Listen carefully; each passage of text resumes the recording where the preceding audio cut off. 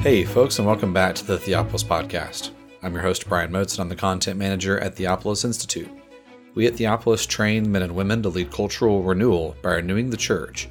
Participants in our programs learn to read the Bible imaginatively, worship God faithfully, and engage the culture intelligently. In this episode, we are concluding our series looking at the life of Abraham with James Jordan, and here Jim's going to be looking at the themes of the seed and the bride in Genesis chapters 24 and 25. We hope that you enjoy this time of teaching, and as always, we want to thank you so much for listening. And here is James Jordan concluding his look at the life of Abraham.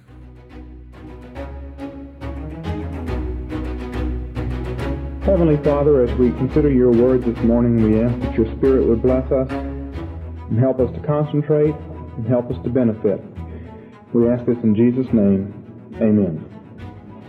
Today we come to our final study in the history of Abraham, Genesis 24 and the first half of Genesis chapter 25.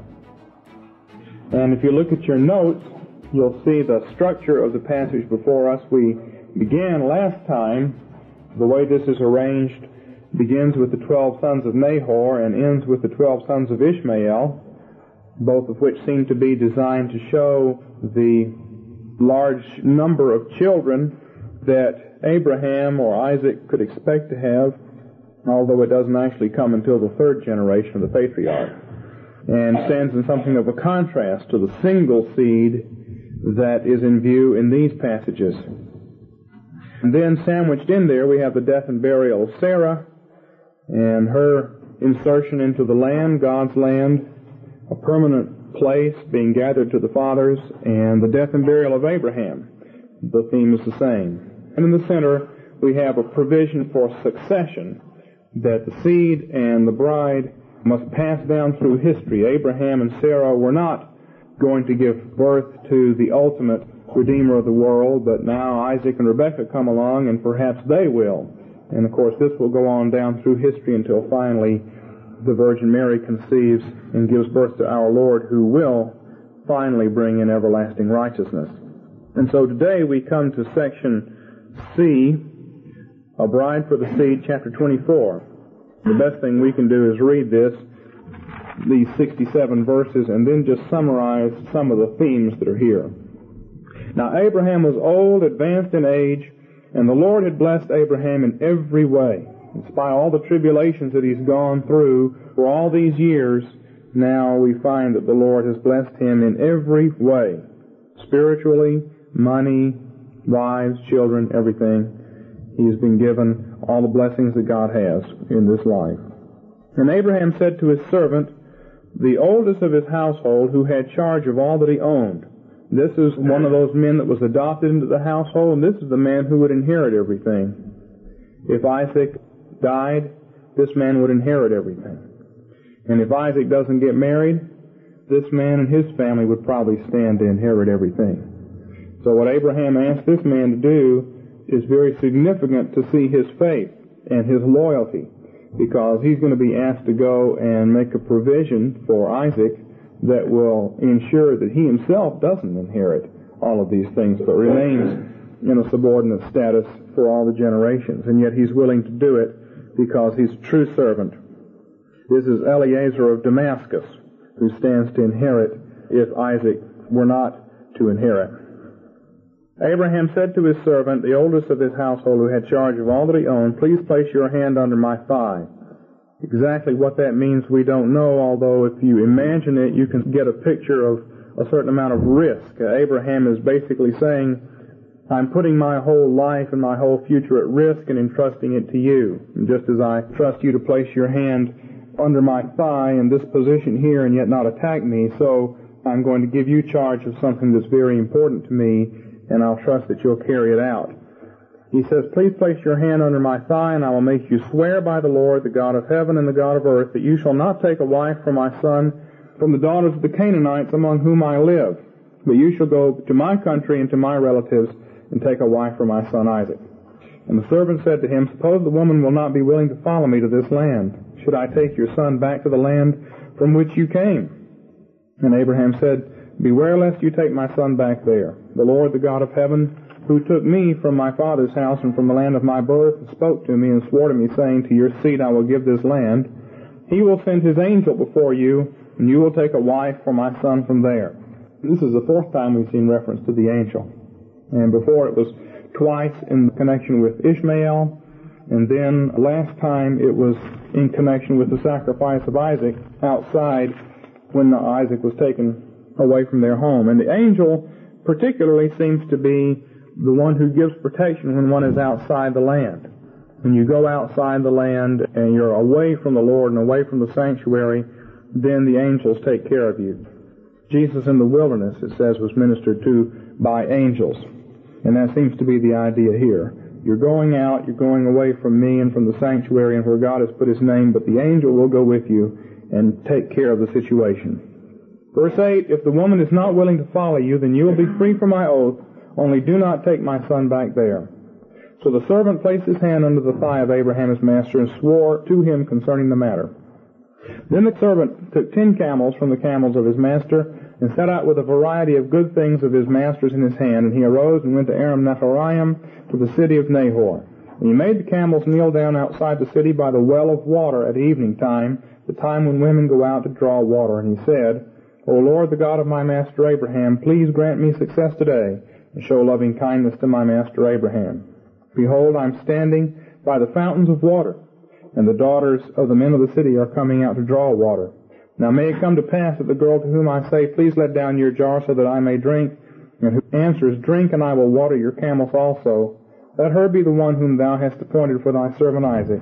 And by this I shall know that thou hast shown loving kindness to my master.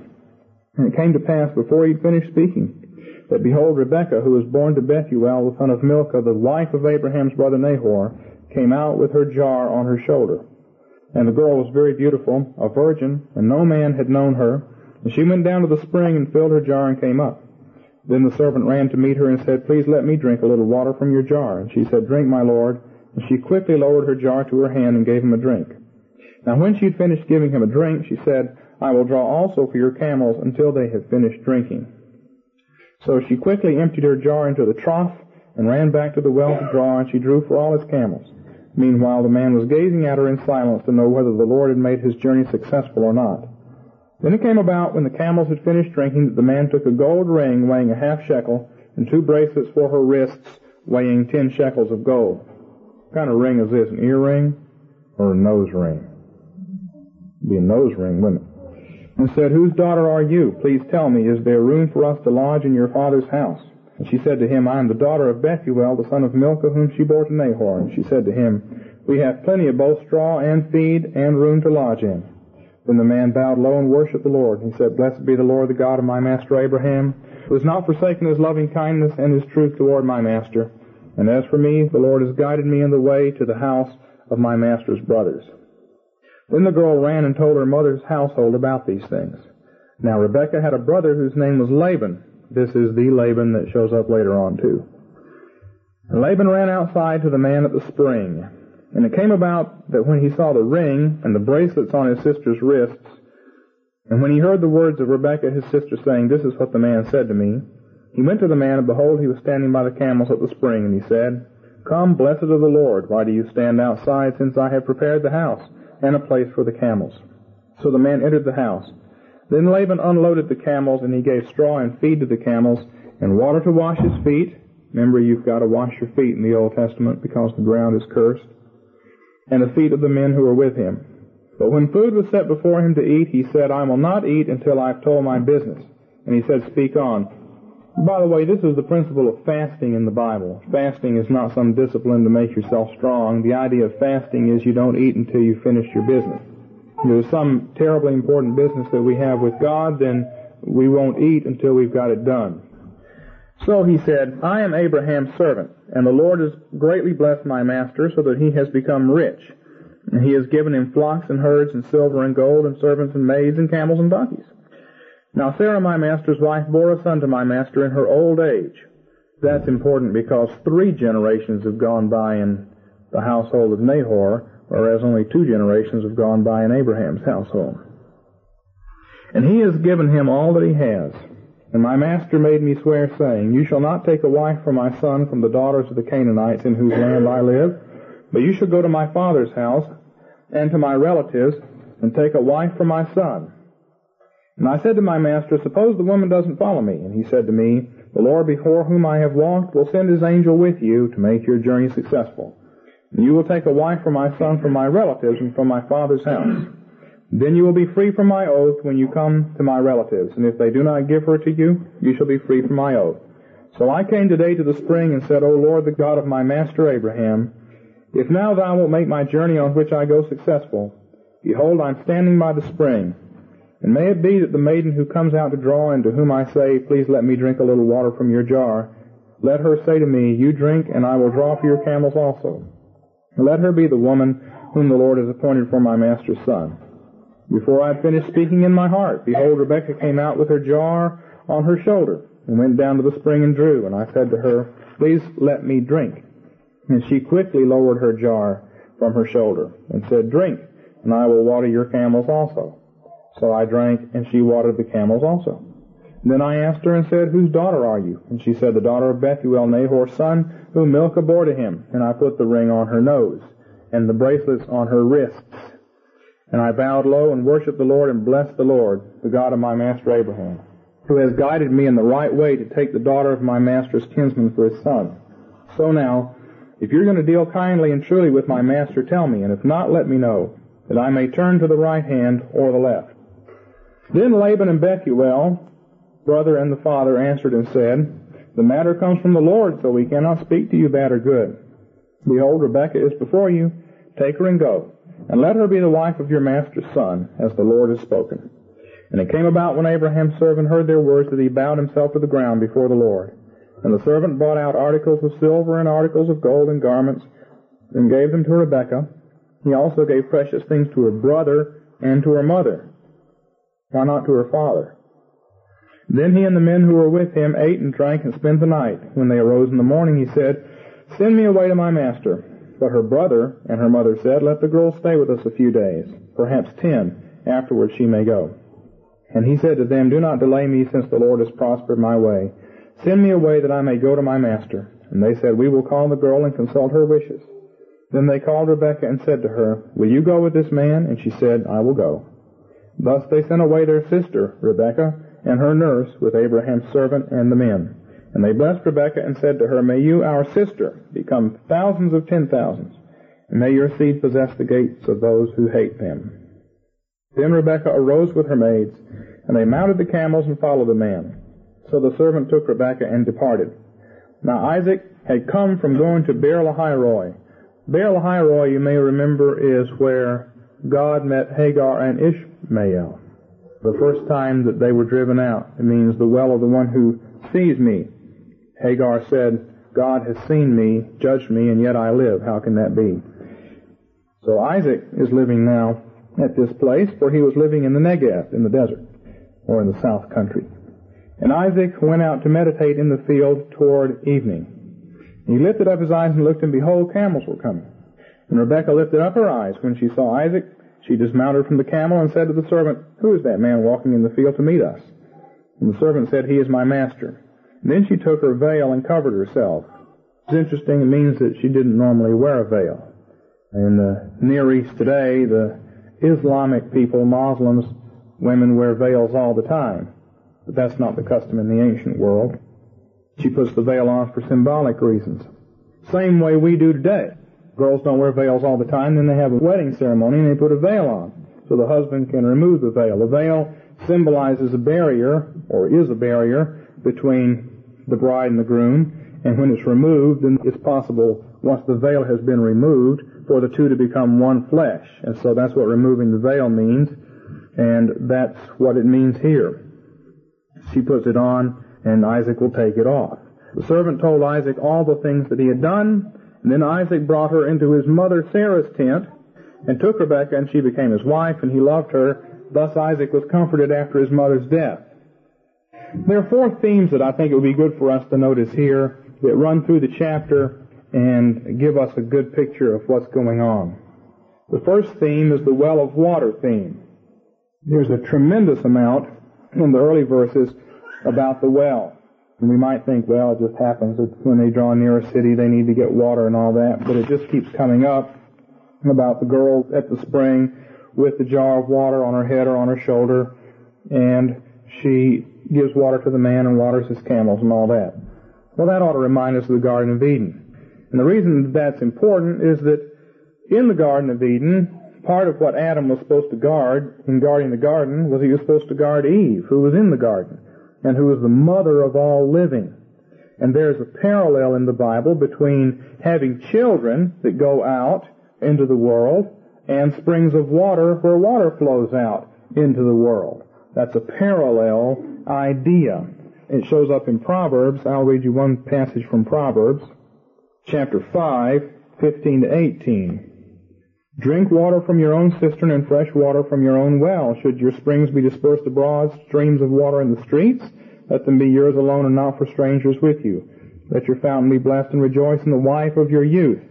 And it goes on from there. The idea is of happy marital relations and of children coming forth to go to the four corners of the world. Now this shows up again in the Bible more than once. In Genesis chapter 29, when Jacob goes to Laban, where does he meet Rachel? Well, he meets her at a well, watering the flocks. That's where he encounters her. Similarly, when Moses in Exodus chapter 2 gets to the land of Jethro, the land of Midian, what happens? Well, the priest of Midian had 7 daughters. They came to draw water, fill the troughs with their water's flock. Shepherds came and drove them away. Moses stands up and delivers them, and they get their water.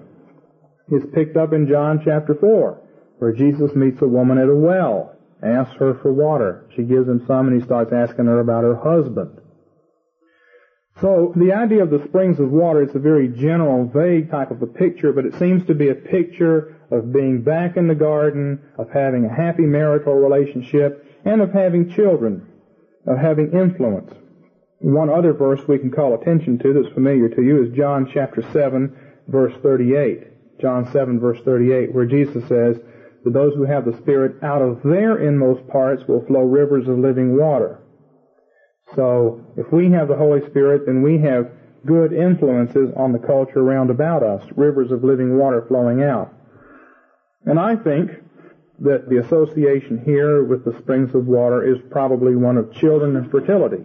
The whole idea here, after all, was to find a wife who can have children for Isaac and can continue on the seed line down through history. And so that much at least is communicated here with the water and the wells of water. That she is a girl who is industrious, we see that, and generous, and also associated with children and water flowing out. The second theme that we need to notice that attention is called to here is that of virginity. We're told in verse 16, the girl was very beautiful, of course. The bride is always beautiful in the Bible. Doesn't mean there's anything wrong with being ugly. But in symbolic terms, God's bride is always pictured as beautiful. And so the women who marry the seed are pictured as beautiful in the Bible.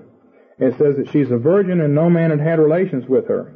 The word translated virgin just means young woman, but then it goes on to explain that she had never known a man. Why tell us all this? The fact is, in that culture, when you grow up in your mother's tent and you were surrounded by servants, you never had any opportunity to play around. There wasn't any question about the status of girls back in that culture and at that time, growing up in this environment.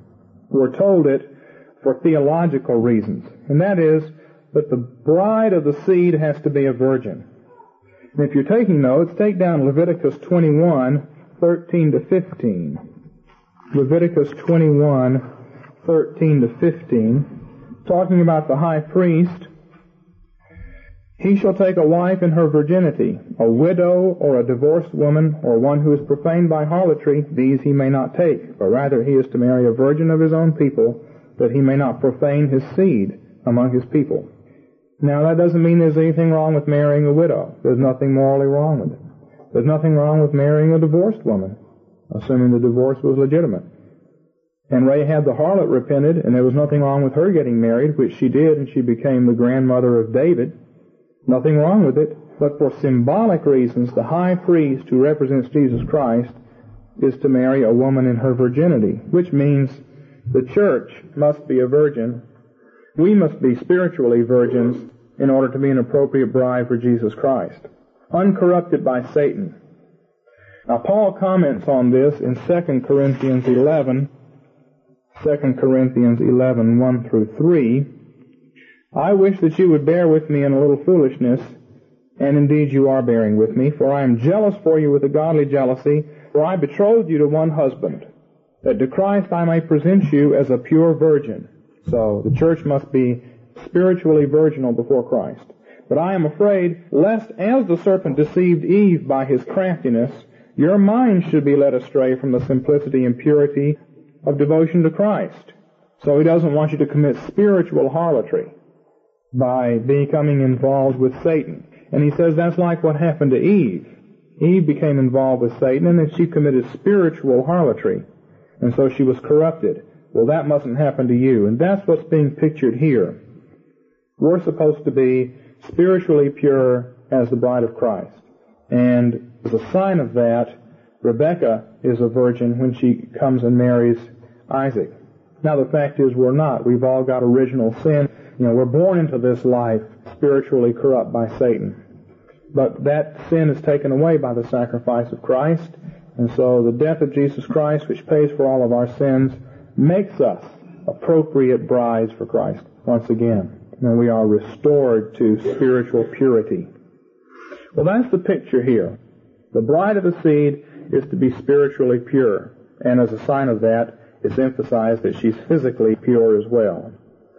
So that's the second theme. The first one is that we expect her to be fruitful because of the association with springs of water. Of course, Rebekah turns out to be just as barren as Sarah was, and God has to open her womb. And second of all, she has to be a virgin. That is, she has to be spiritually pure to be married to Isaac. The third theme is the theme of motherhood that's in this chapter. She's going to be a mother, and there's an emphasis on her mother. Verse 28, then the girl ran and told her mother's household about these things. And in verse 67, then Isaac brought her into his mother Sarah's tent, and Isaac was comforted after his mother's death. To understand this, we need to get something of a picture of how households were structured back then. We said last time that these were big tents. They weren't Bedouin tents where people moved around from place to place all the time. But at the same time, there's only so big that you can make a tent. And in these large, wealthy households, the wife frequently had her own tent and her own servants. In fact, her own subordinate household, for reasons that we'll see in just a few minutes. She had her own independent money. And if we look at how mothers function in these early chapters of the Bible and later on as well, we see the importance of this theme because the mother protects the children from the devil. The mother protects the children. And Sarah has been the one to protect Isaac. But now Isaac is going to have children, and who's going to protect those children? Remember that when Ishmael was counterfeiting, it was Sarah who made the move to protect Isaac. Sarah was the one who protected the seed. That's the function of the mother, to protect the seed. And later on, Rebekah does the same thing. When Isaac takes it into his head to give all the blessings to Esau, who is it who takes the steps to see to it that that doesn't happen?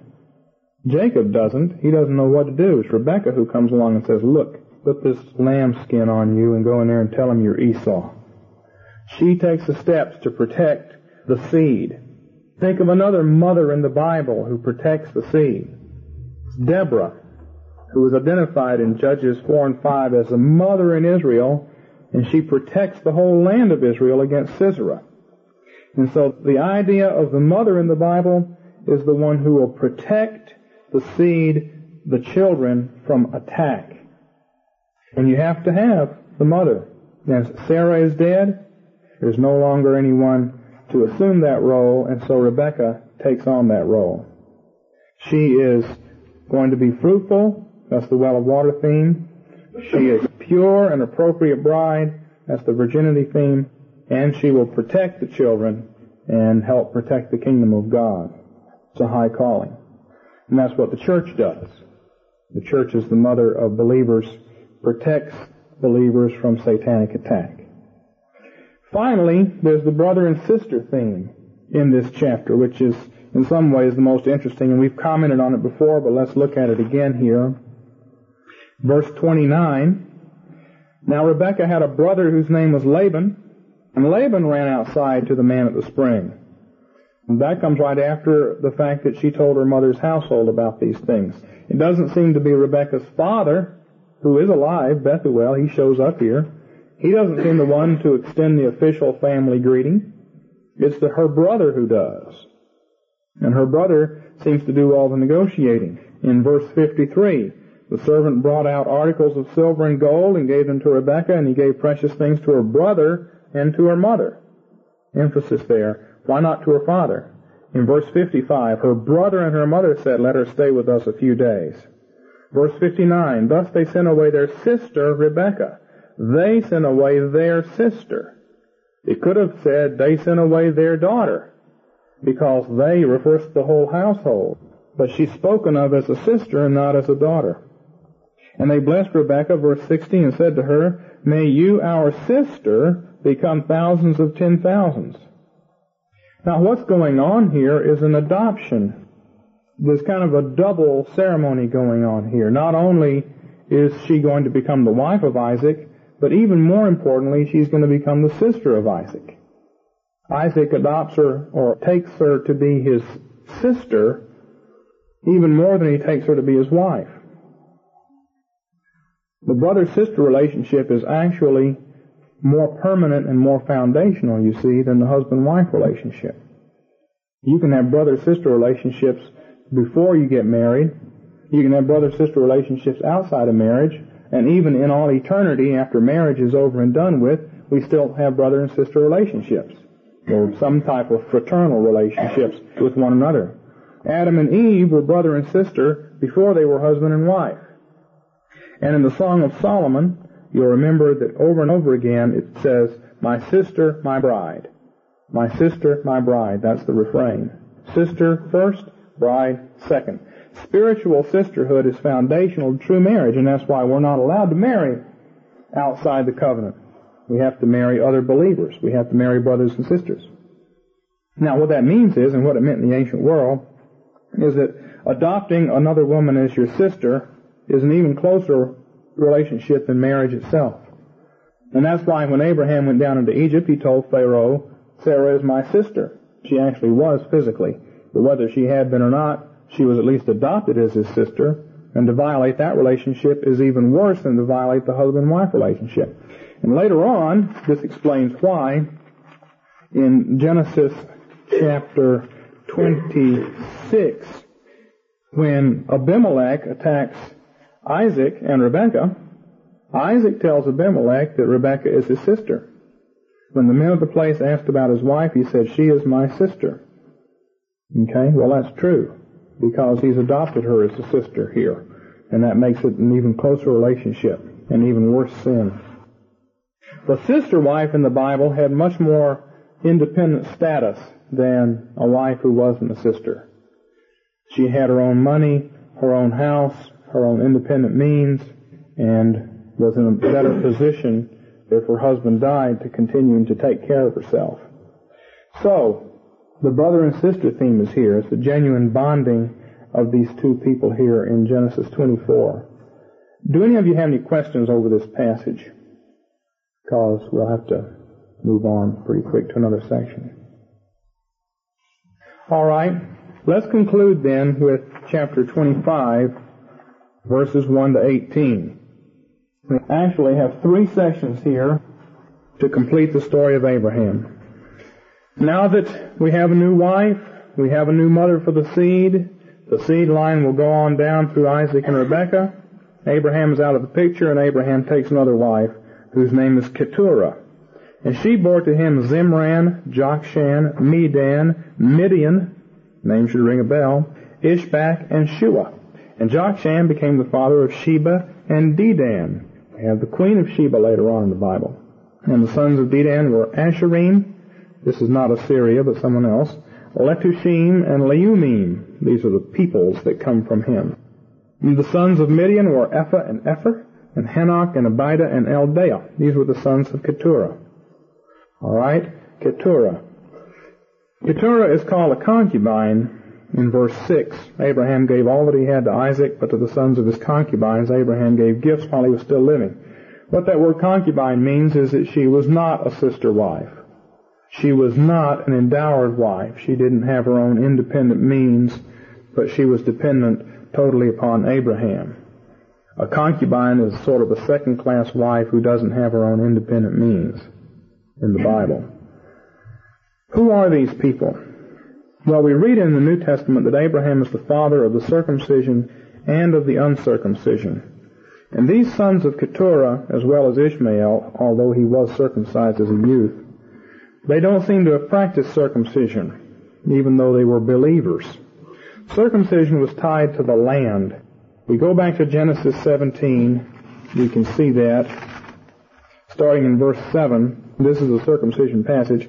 I will establish my covenant between me and you and your seed after you throughout your generations, for an everlasting covenant, to be God to you and to your seed after you. And I will give to you and your seed after you the land of your sojournings, all the land of Canaan, for an everlasting possession.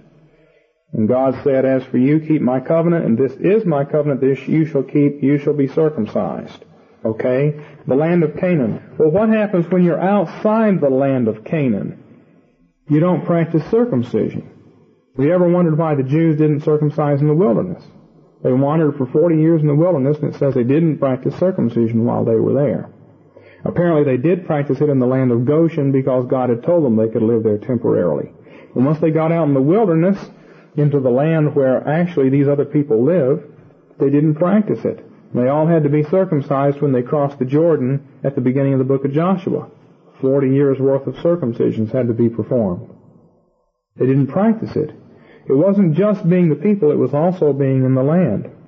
Similarly, remember when Moses was living in Midian, he didn't circumcise his children. It was when Moses went back into the land of Goshen to be with the people that God met him and said, you've got to circumcise your son. They didn't practice circumcision when they were outside the special lands. And so there's no reason to think these sons of Abraham practiced circumcision. In fact, there's every reason to think they didn't. Moses was living with Midian. Midian worshipped the true God. He led Moses and Aaron in worship in Exodus 18. And yet he didn't practice circumcision. So circumcision was not a sign of faith as such in the Old Testament. Rather, it was a sign of the special calling of the seed people in the land. And Abraham was the father both of the circumcision and of the uncircumcision. And these Gentile sons of Abraham, they have a history and a future. The Bible says that they make contributions to building up the kingdom of God. The Queen of Sheba came and brought all kinds of gifts to Solomon to help build up the kingdom of God. And actually there's a prophecy in Isaiah chapter 60 about all these people. You wonder what happens to these people later on in history. Well, God doesn't forget them. God calls them into the kingdom as well. Even though they're not called to be priests, yet they still have contribution to make. In Isaiah 60, starting in verse 4, we could actually start in verse 1. Arise, shine, for your light has come, and the glory of the Lord has risen upon you. The passage is pretty familiar from the Messiah. Well, verse 4 says, lift up your eyes round about and see. They all gather together. They come to you. Your sons come from afar. Whose sons? Well, these are going to be Abraham's sons. Your daughters carried in the arms. You will see and be radiant. Your heart will thrill and rejoice, because the abundance of the sea will be turned to you, and the wealth of the nations will come to you. A multitude of camels will cover you, young camels of Midian and Ephah. Well, those are the names we just read. Midian was one of the sons of Abraham, and Ephah was the first son of Midian that was listed here. All those from Sheba will come. Okay, Sheba was the son of Jokshan, and Jokshan is the son of Abraham. They will bring gold and frankincense. Sound familiar? There's a fulfillment of that in the early chapters of Matthew. They will bring gold and frankincense, will bear good news of the praises of the Lord. All the flocks of Kedar will be gathered together to you. The rams of Nebaioth will minister to you. Well, who are Kedar and Nebaioth? Well, we haven't read their names yet, but they are also descendants of Abraham. If you look down in verse 12, these are the records of Ishmael, Abraham's son, Genesis 25, verse 12. These are Ishmael's children, verse 13. These are the names of the sons of Ishmael by their names in order of their birth. Nebaioth, the firstborn of Ishmael, and Kedar. And then we have a bunch more names. Okay? So Kedar and Nebaioth are mentioned in Isaiah 60.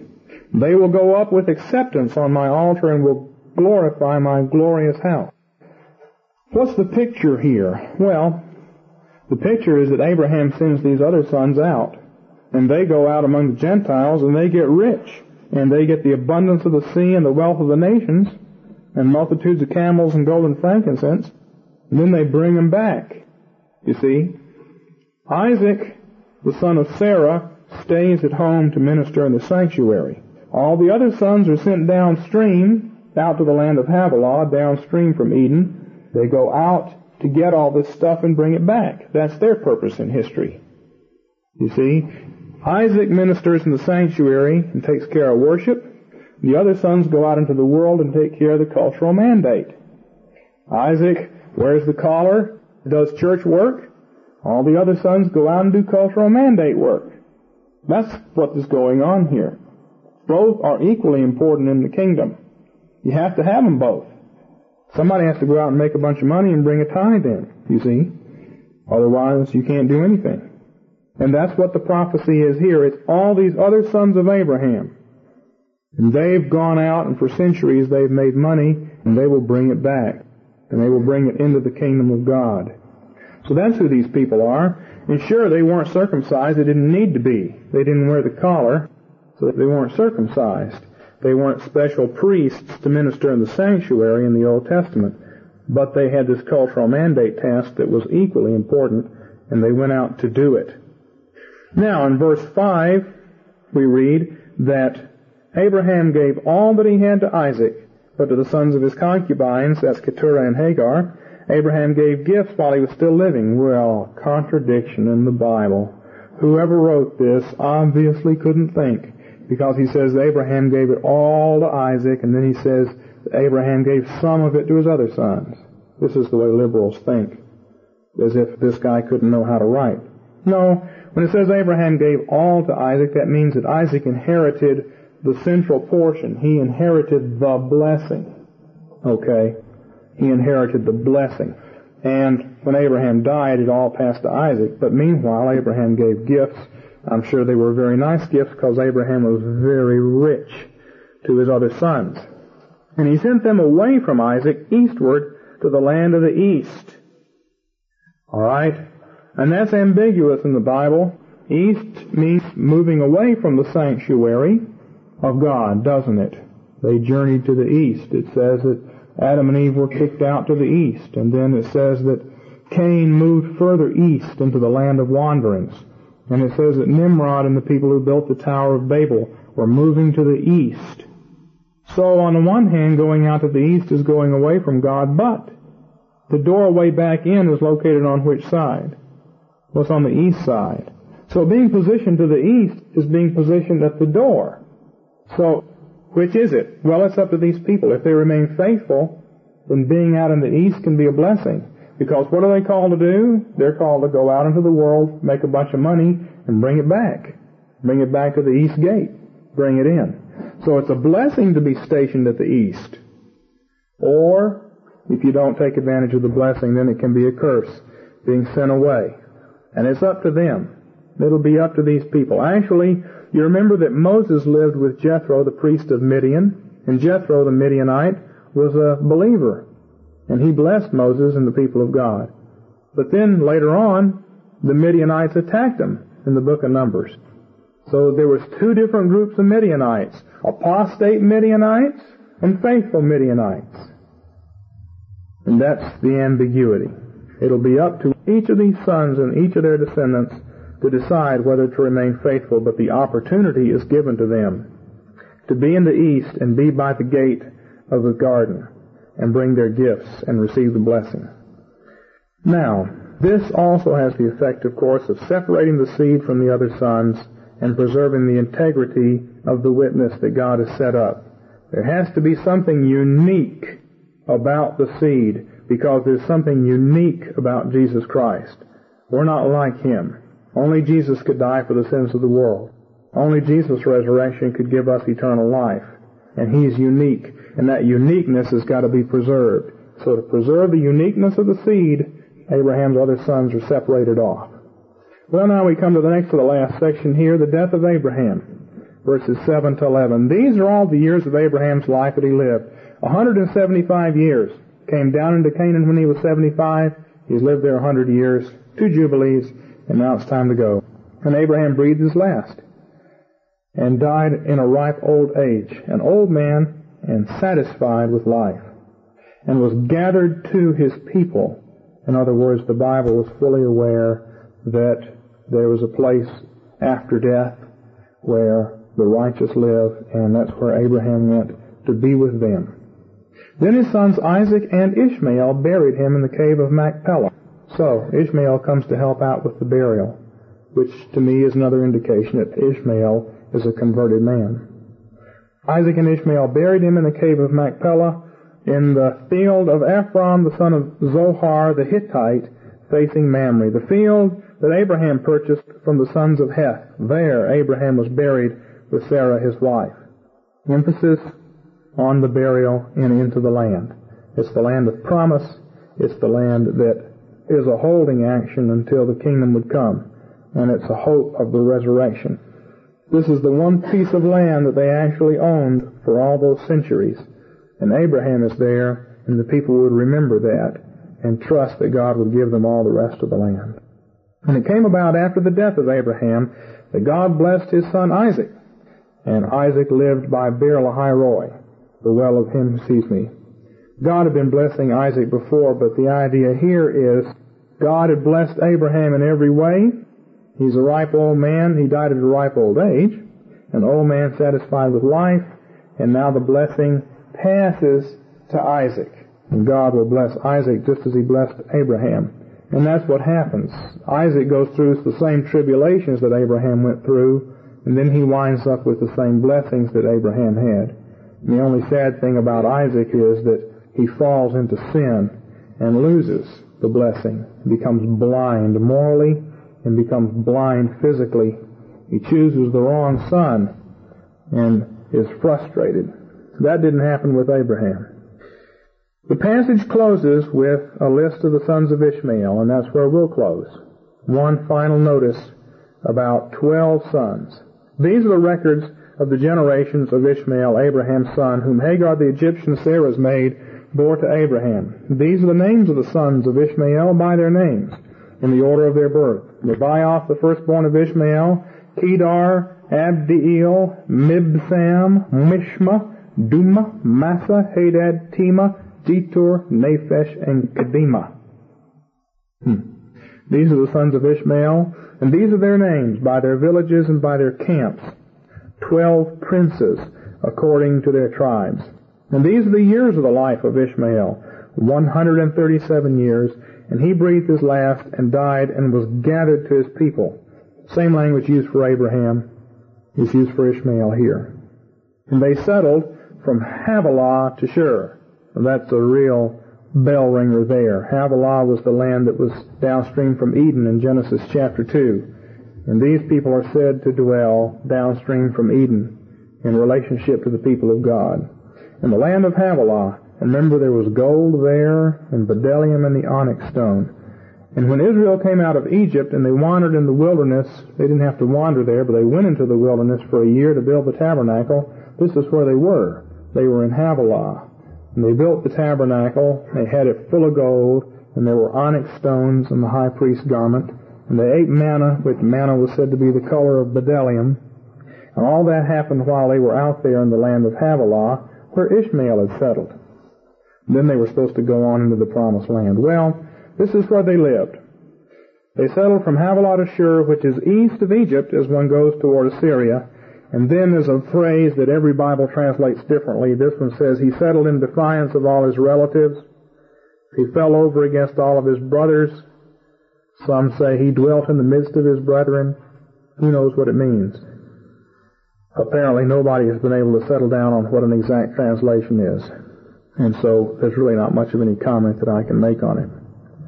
Why is this passage inserted here? Well, it rounds out the section that we began with, the 12 sons of Nahor showing multiplication, and here the 12 sons of Ishmael showing multiplication and blessing.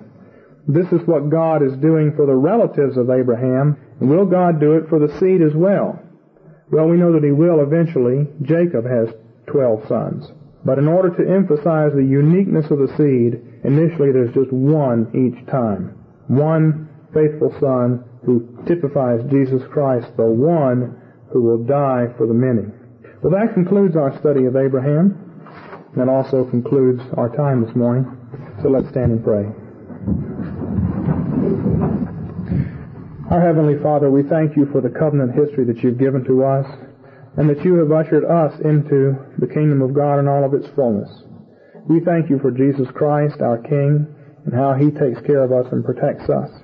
And we thank You for the opportunity of being part of Your church and being part of Your people as we move through history. Amen. Thank you again for enjoying this episode of the Theopolis Podcast. For more information and for more content from Theopolis, you can check us out online at theopolisinstitute.com. We release new articles every Tuesday and Thursday on our blog, so you'll want to make sure to look out for those. You can also find us on Twitter at _Theopolis and on Facebook if you just search for our name. If you've been helped, sharpened, and encouraged by this podcast, we'd really love it if you would go to iTunes and leave us a review. It just takes a few seconds, and it really will help us along in getting our content in front of new listeners. That's all for now, friends. We really look forward to being with you all again in the next episode. And as always, thank you so much for listening.